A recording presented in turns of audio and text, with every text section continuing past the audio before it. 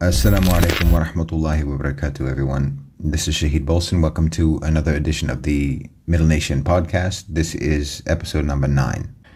Let's talk a little bit about Afghanistan. Someone in the comment section actually asked me to analyze or discuss Afghanistan over the last 40 years or so, but that's a bit much. So let me just talk a little bit about more recent history and maybe what we can expect in the at least short to medium future. Talking about the recent history of Afghanistan means, of course, that we are talking about the invasion, occupation, and war by the United States, and, of course, their withdrawal a couple of months back after 20 years. So what was all that about? First, let's talk about what it wasn't about. It was not about killing or capturing Osama bin Laden. It wasn't about destroying the Taliban. And it wasn't about spreading democracy and freedom in Afghanistan. I think it's safe to assume that most of us know this already. However, many people, particularly Muslims, think that the war and occupation in Afghanistan was about geostrategic control over historically important territory on the old Silk Road. They will invoke the Great Game narrative and, something oil and gas pipelines, something China. Or maybe they'll talk about the $1 to $3 trillion worth of minerals, rare earths, gems, gold, coal, and so on hiding in the soils of Afghanistan, making the war a simple land grab for precious resources, which is something that everyone can understand very easily. But I'm here to tell you that none of that has anything to do with the war. Not really. All of that constitutes the contrivances of think tanks and pundits to make it look like the invasion and occupation were somehow politically justifiable from a neo-imperialist perspective. That is, to make a convincing argument that controlling Afghanistan was, by one way or another, useful to the United States as a nation. Either it was vital from a geostrategic point of view, or else it was a maneuver that would secure the U.S.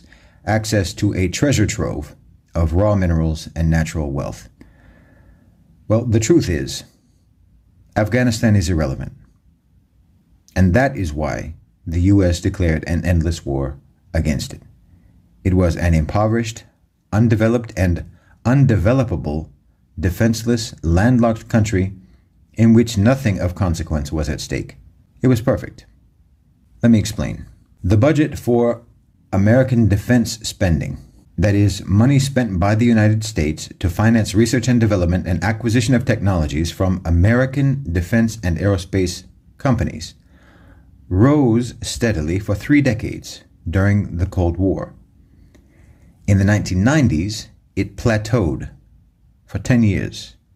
By 1999, funding for R&D and procurement were, in real terms, actually less than half what they were in 1985.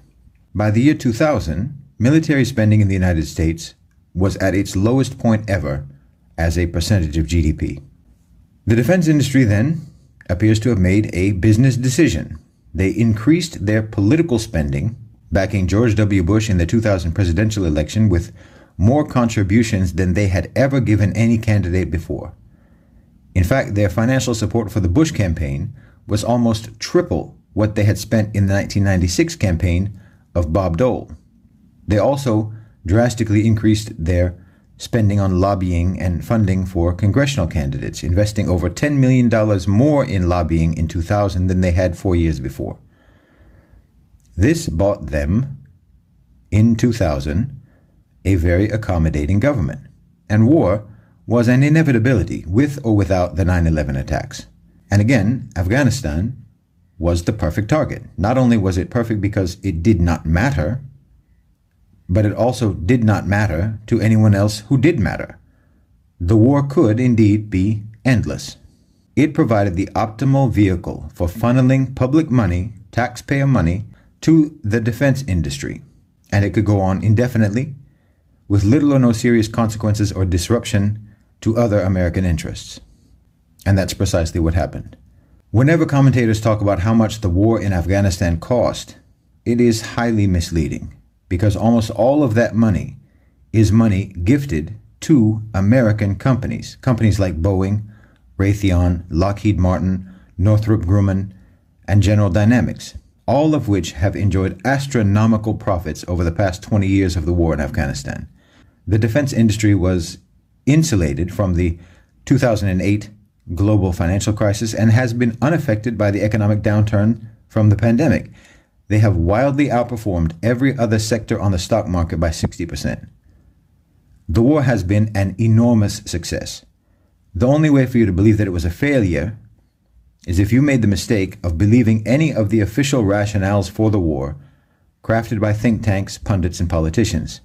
The defense industry has had a bull run of unprecedented profits for 20 years. But all good things must come to an end, and other power players have emerged to exert their influence. 2021 is not like 2000. Big Pharma is now the largest lobbying spender in Washington. The pharmaceutical industry gave Joe Biden's campaign for president nearly 3 times as much in 2020 as they had given Hillary Clinton in 2016, which is also 3 times more than the defense industry gave Biden in 2020. Big Pharma has also ramped up their investment in lobbyists for influence in Congress as well, spending nearly $20 million to finance congressional candidates in 2020. Accordingly, there is a shift in the policy focus, particularly when you consider also the massive amount of money poured into Washington by big tech, a category that includes Google, Microsoft, Apple, Facebook, and other internet and media giants. Biden received nearly $55 million more from this sector than he did from the arms industry and aerospace. So what about Afghanistan?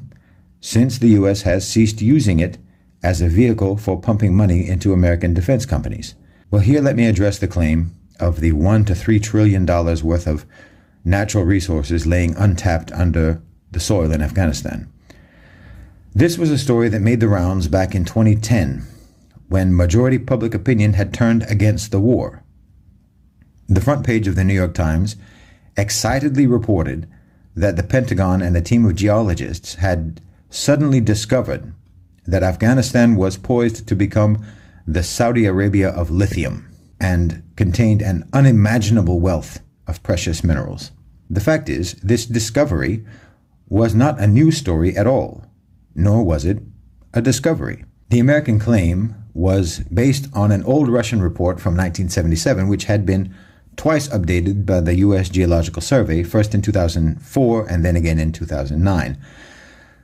The findings were not findings as such, but they were, quote-unquote, probabilistic estimates of undiscovered deposits, which is to say, there was zero actual confirmation that this subterranean wealth really exists. Look, after 20 years of military occupation, there is not one single American or Western mining company in Afghanistan. As vital as the alleged mineral wealth is, if it was really there, private military contractors would have been doing nothing for the last 10 years except for securing the operations of extraction companies. And we'd be reading stories about Afghani children forced to work in mines. As it is, only one international mining contract was ever signed during the occupation, and that was with China. This was touted at the time as the biggest deal ever for a copper mining operation, reported to be worth $2.8 billion. Okay, the actual agreement, not as reported in the press, but the actual agreement was only for $800 million over a 30-year contract. But that project has been suspended. But of course, since the U.S. has left and the Taliban has taken over, the stories about the mythical mineral wealth are once again reappearing in the headlines, this time accompanied by predictions that China will seize Afghanistan's treasures. Now, the propaganda about Afghani minerals made sense a decade ago as a way to justify the occupation and bolster lagging public support for the war, while also distracting from the real function of the occupation as a mechanism for funneling taxpayer dollars into the coffers of the defense industry. But what purpose does it serve to talk about it now? Part of this may be wishful thinking on the part of the Americans, hoping that the Chinese, since they are the only ones to ever actually enter into a mining agreement with Afghanistan, might be lured into the quagmire of exploration and extraction in Afghanistan that the U.S. already knows is a losing game. It's a losing game because, number one, no one even knows if this hypothetical mineral wealth actually exists. And number two, because if it does exist, extracting any of it will be a security and logistical nightmare, pursuit of which could do considerable damage to China, both domestically and around the region. But more likely, this is getting reported for no other reason than to boost the idea in the US that China is on the verge of world domination. This is more likely because we should always remember that the primary target audience for any country's mainstream media is the domestic population of that country. The US, no doubt, would like to see Afghanistan return at this point to being a destabilizing force in Central Asia, a launching pad for extremism and violence, and a source of refugees.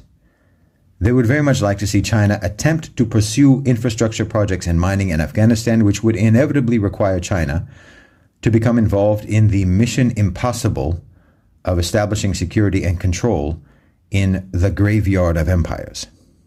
I'm doubtful that China will take the bait. China already has access to some of the world's biggest deposits of rare earths and minerals, and is actively initiating projects around the world to exploit these resources in confirmed and more predictable countries.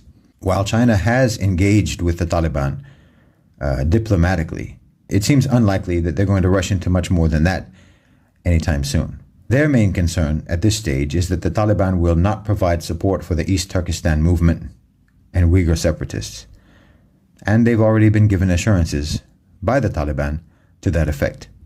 So what does the future hold for Afghanistan in the near term?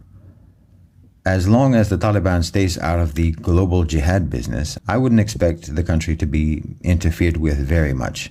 I would hope that the country is going to be left alone and enjoy the more or less isolation of other geopolitically, geostrategically, internationally unimportant, irrelevant countries. And that no one's really going to care what happens in Afghanistan. They never really did care. That doesn't necessarily mean that the country's going to be at peace. The unification of the country under the Taliban has to be understood within the context of the occupation and uniting against the common enemy of the occupation.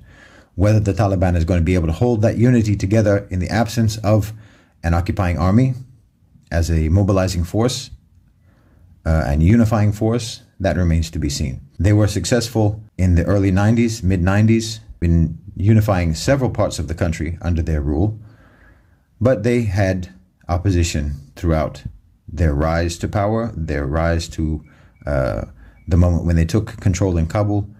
There was the Northern Alliance, and they had other opposition groups that were against them throughout their history. That was a different Taliban. You know, if we're being honest, the original Taliban was a completely different Taliban than what we're dealing with today.